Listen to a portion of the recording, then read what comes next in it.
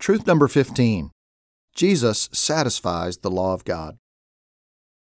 Augustine of Hippo said, "Begotten by the Father, he was not made by the Father, he was made man in the mother whom he himself had made, so that he might exist here for a while, sprung from her who could never and nowhere have existed except through his power."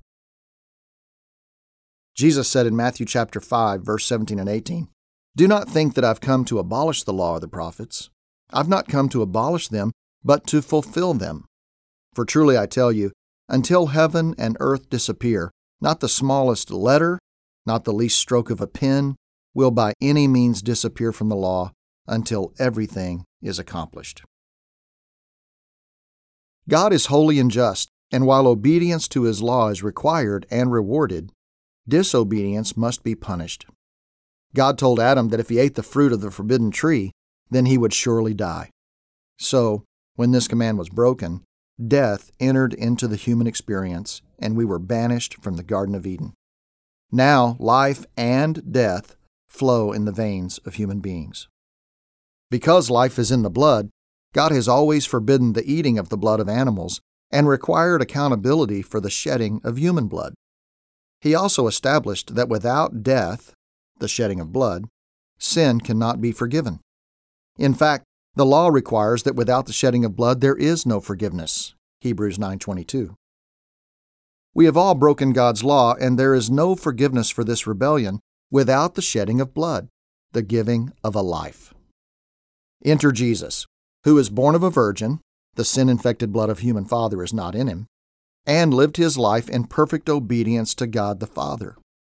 He obeyed the laws of God perfectly. Because of His great love for us, God made Him who had no sin to be sin for us, so that in Him we might become the righteousness of God. That's 2 Corinthians 5:21. The blood of life was shed to defeat the death that flows in our veins.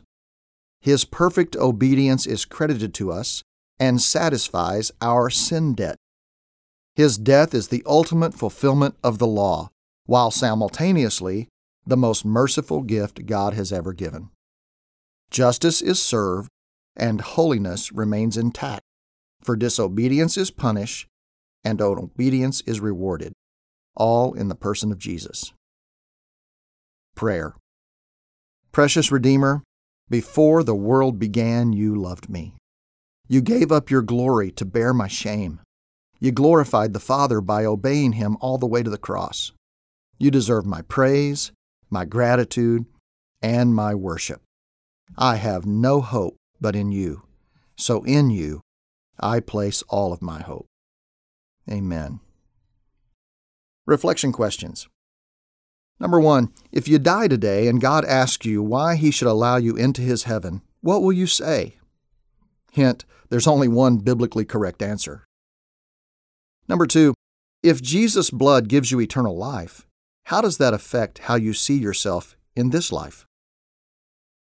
Number 3, there's not one thing in all creation more powerful than the shed blood of Jesus. Meditate on this for a minute and give thanks to God. Practice the memory verse.